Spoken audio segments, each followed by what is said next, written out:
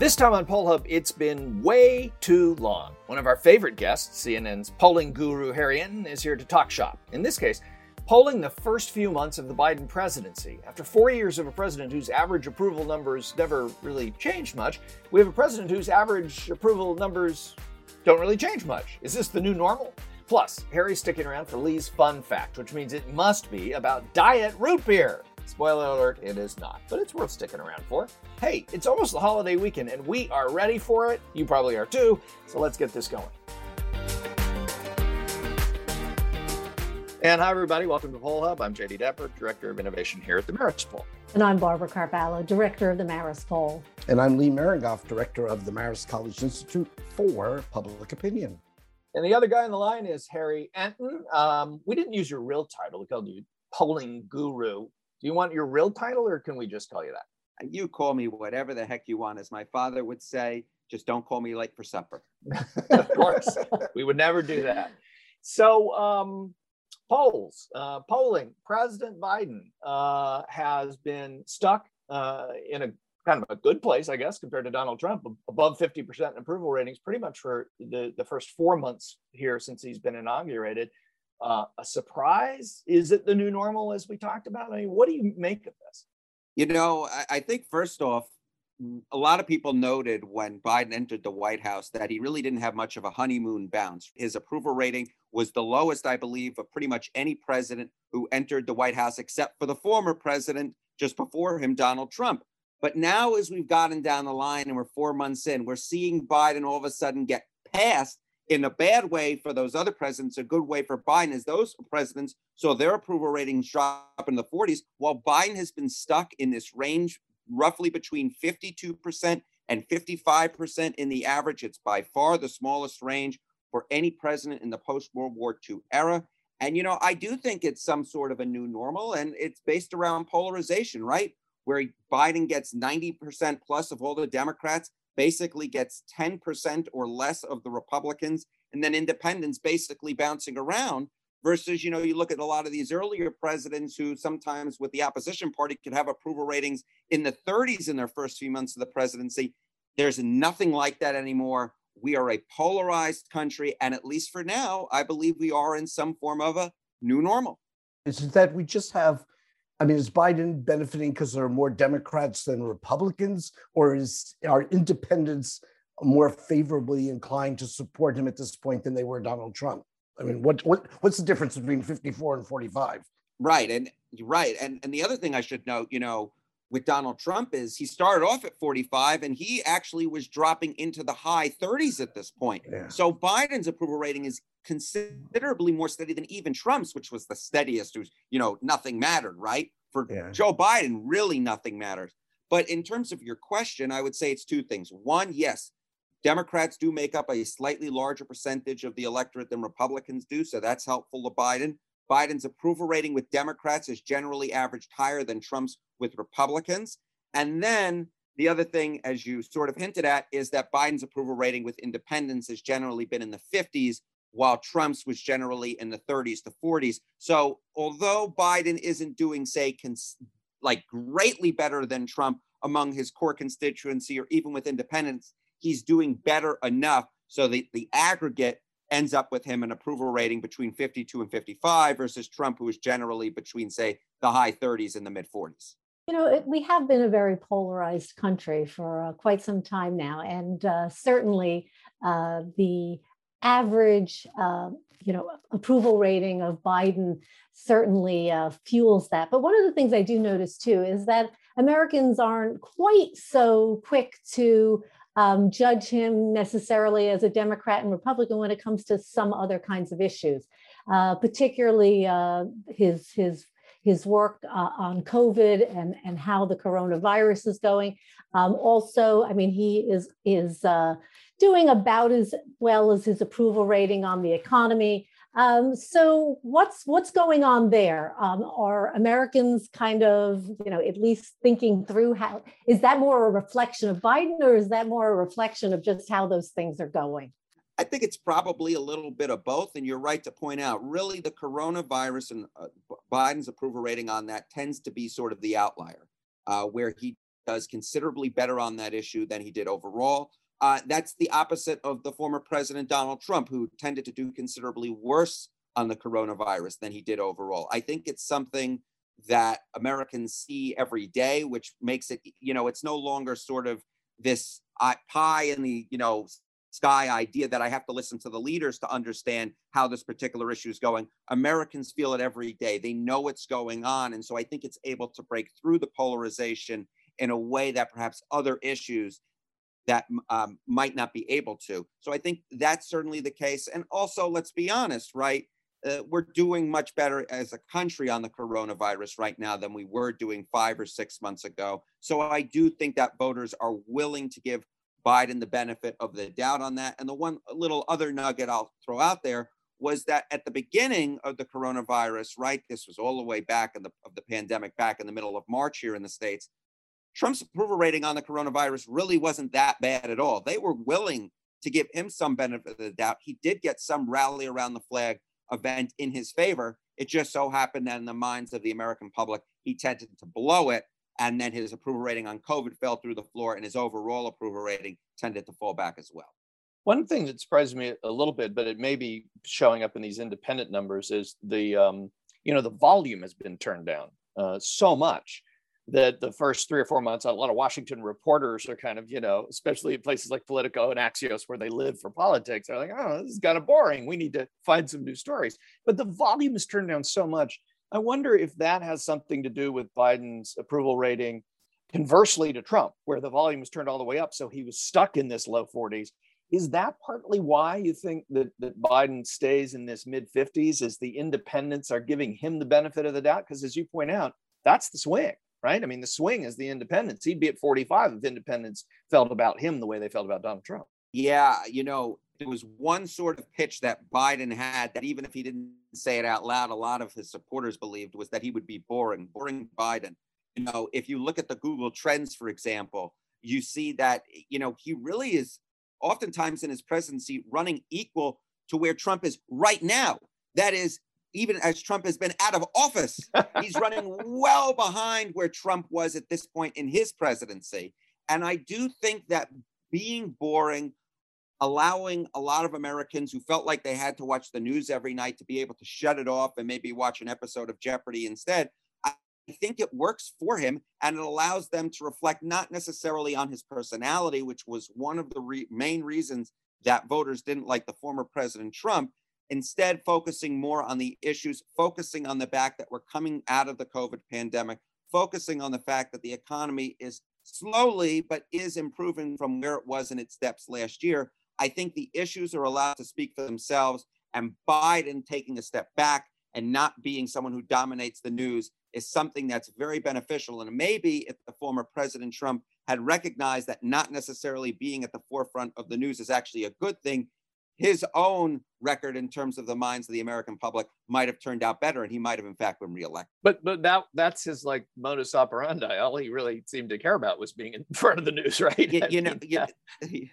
Is that a conscious decision by the Biden administration? Because, I mean, Biden certainly is known to get a lot of attention for things that he says, perhaps inadvertently in the past. I have to think it is. And there has been some reporting to that effect, that they recognize that Biden's strength is in smaller doses. That is when he can relay, things like empathy and sympathy and talk sort of as be a president, be presidential, right? Trump always would say, that old definition presidential, I don't want to sort of abide by that sort of way of thinking.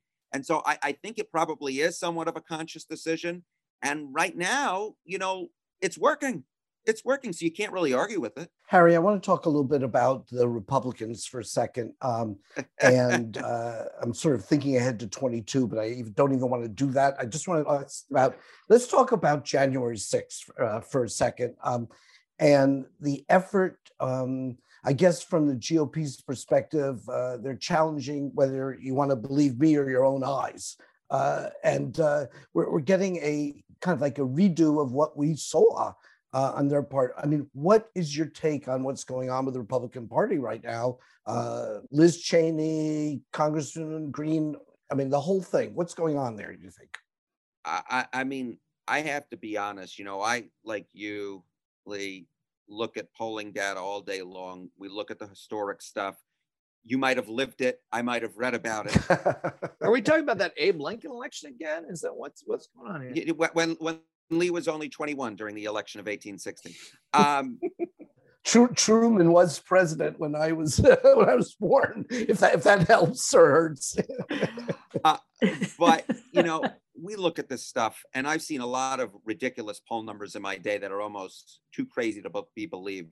But the amount of poll data that we see now about the Republican opinions about whether it be the election and whether or not it was stolen, which it obviously was not, Joe Biden was legitimately elected, or whether it be about January 6th, really is bonkers. There was an Axios Ipsos poll or a Reuters Ipsos poll, excuse me, that was released this past week. And they asked the question, who do you believe is the true president, Donald Trump or Joe Biden? And among Republicans, 53% said the true president was Donald Trump.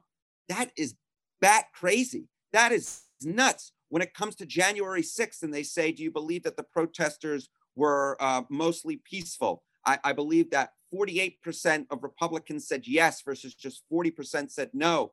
And then a majority of Republicans said, okay, that the question was asked, were left wingers responsible for the violence at the insurrection on January 6th? And a majority of Republicans said yes. So on the one hand, they say that the protesters were mostly peaceful, but among those who were violent, it was a left-wing plot. And all of this is, in my opinion, to distract from the idea of giving Trump any responsibility for what happened on January 6th. In the polling, basically it's roughly between, say, 20 and 30% who say that Trump was even partially responsible for what was going on.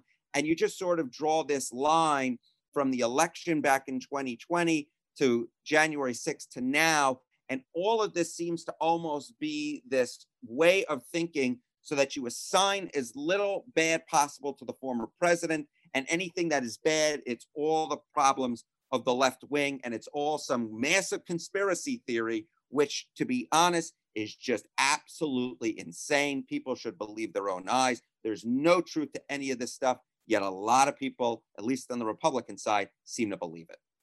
Is that what has helped driving independents to be, more in Biden's corner here, and not even Democrats, like on the generic congressional independents are actually not as favorable towards Democrats as they are towards Biden. Is that part of it? Independents look at this and they just see a Republican Party, like some Republicans, like Liz Cheney sees, that doesn't resemble the Republican Party that they might align with? I think that there's probably, elections are one on the margins, especially these days, right? We're probably talking a very small portion, but we do know from the polling that there is a small portion of the electorate who did not like Donald Trump because of his personality. It wasn't the issues, right? Remember, during Trump's presidency, he regularly ran ahead of his overall approval rating with his approval rating on the economy. Even after the election, most voters said that, Trump did good things for the economy, yet they could not vote for him. Part of that was the coronavirus pandemic, don't get me wrong, but even before it hit, Biden was still running ahead of where you would think Trump would based upon the state of the economy. And you had to think, putting it all together, that his personality and sort of this cult-like status that he has with certain portions of the electorate turned off other swing portions of the electorate. And even in my everyday life, I know people who did not vote in 2016 who decided that they had to vote in 2020 just because they couldn't take it anymore. What are the implications moving forward in terms of governing? When you look at the polls, a lot of Biden's proposals are incredibly popular, not just among Democrats, independents, and even a pretty solid proportion of Republicans as well. Will the Republicans end up taking any kind of a cost by obstructing some of these things and some of these issues that are very popular? Does it ever come home to roost? Boy, I got to tell you, I'm skeptical that they will see much of a cost. Maybe they will, right? The future will tell us all, but I am skeptical that they will, in part because you look at the generic ballot right now, for example, and you see that while the Democrats are ahead, they're only ahead by 3 to 4 points. That's a no change from where we were in the 2020 election in terms of the results. And in fact, the Democrats are actually polling worse on the generic ballot than they were polling in the pre-election polls heading into 2020. Would they be polling, would Republicans be doing better if, let's say, they were favoring some of these proposals that Biden put out? Maybe.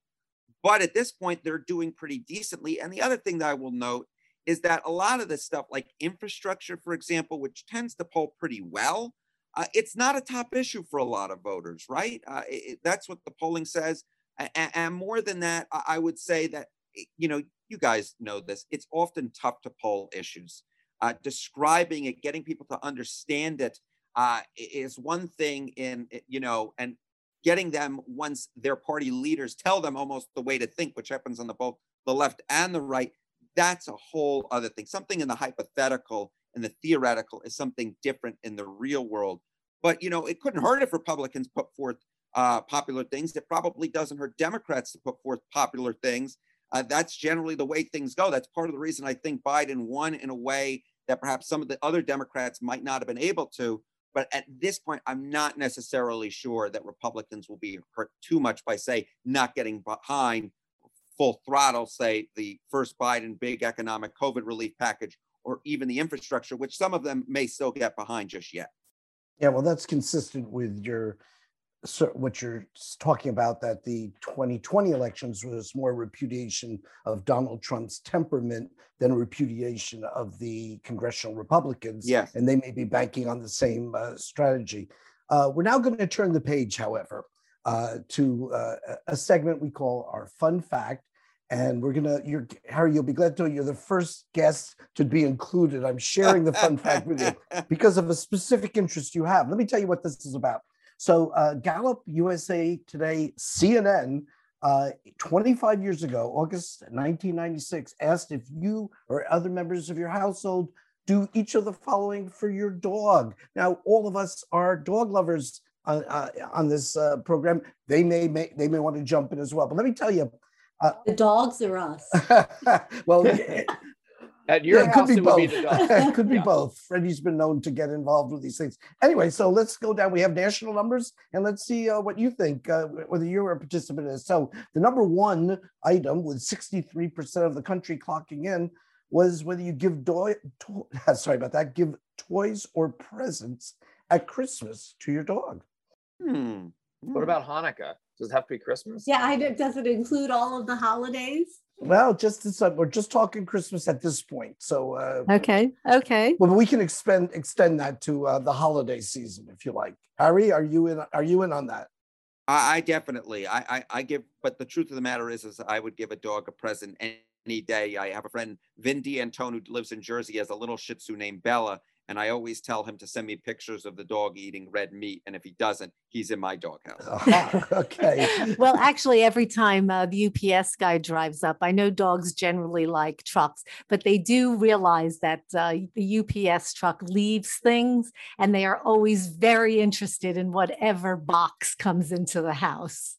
I know the answer to this for you, Barb, but ever put up a Christmas stocking for a canine, as in 40% of what Americans with dogs do? Well, I actually would put up a Christmas stocking for each of the dogs, and Hurryback Merengoff was actually the one who was most fond of her stocking. In fact, she would continue to bark at the place where the stocking was, even, around Easter time, Halloween, any time of the year, even when the stocking wasn't there, because it was filled with treats. And she just assumed that was the treat spot.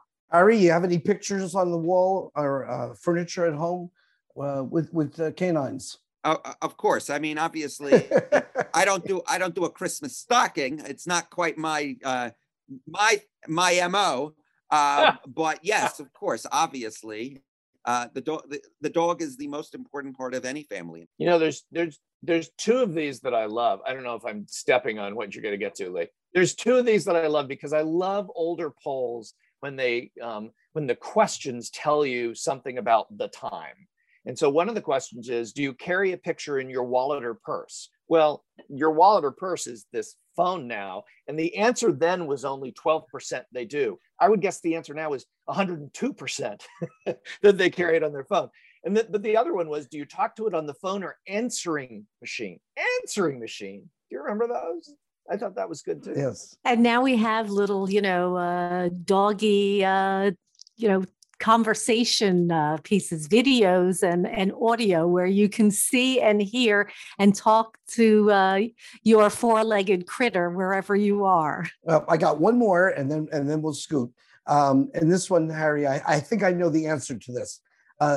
21% of the country who has dogs says they would leave a radio, stereo, or TV on for the dog when you're not at home. Harry, does your dog get a chance to watch CNN when you're not home? This is the big thing. Is maybe I'd leave the TV on and and then the dog would be like, wait a minute, he's not here, but he's here. What's going on? I've never actually seen a dog watch me on air, but it would be quite hilarious if I was able to capture that moment in time. And maybe the dog, for a brief second, even though he might have been lonely, would think that there was someone there. That would be very meta,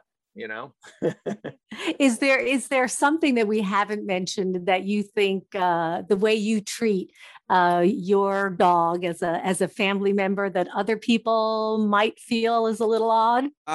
No, I think that the truth of the matter is that my interactions with dogs are basically what most dog lovers would have. I guess for me, though, I elevate dogs above any other human in the household. So I don't think that that's too unusual, but that's definitely the case for me. Not at all. Not at all. Thank you so much, Harry. We really enjoy having you. Look forward to hearing and seeing you, lots of you on CNN. Thanks for joining us today. My pleasure. Thank you again for having me back anytime. Before we go, something's happening today. What is it? Amelia, what's going on? Oh, it's my last day. Yeah, well, surprise, surprise. Amelia Morell has been not helping. I mean, Mary, you can chime in here too. She has been doing the hard work on this podcast for a long time now, and this is her last episode.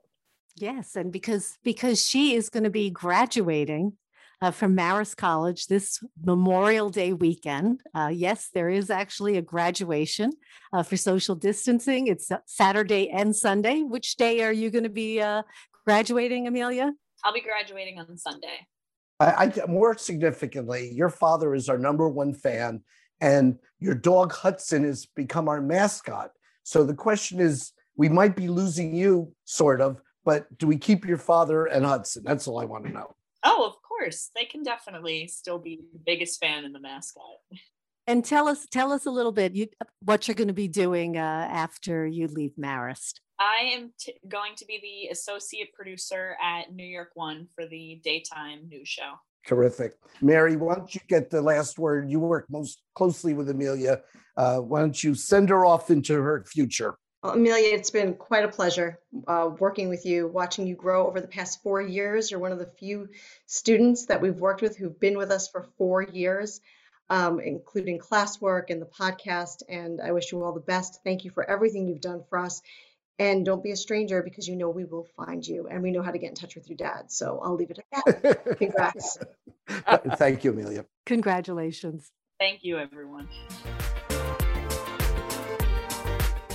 That's a wrap on this week's edition of Poll Hub. Poll Hub is a production of the Marist Poll at Marist College in Poughkeepsie, New York. I'm Mary Griffith, and Poll Hub's executive producer. Rounding out our team behind the scenes, Casey Schaff, our production supervisor, Amelia Morell, our production assistant, and Marcello Bettman, our trusted editor. Of course, many thanks to the Roper Center Archive at Cornell University. They provide us with the ability to look back at survey questions and results over the decades. And if you have questions or comments, hit us up on social media. We're at Marist Poll on Twitter and Marist Poll on Facebook and Instagram. Check out our online learning academy. The Marist Poll Academy can be found at maristpoll.com. That's where we give you the 101 on polls, methodology, and so much more. Oh, yeah, and it's free. Finally, if you like what you hear on Poll Hub, please consider leaving a review on your podcasting app of choice.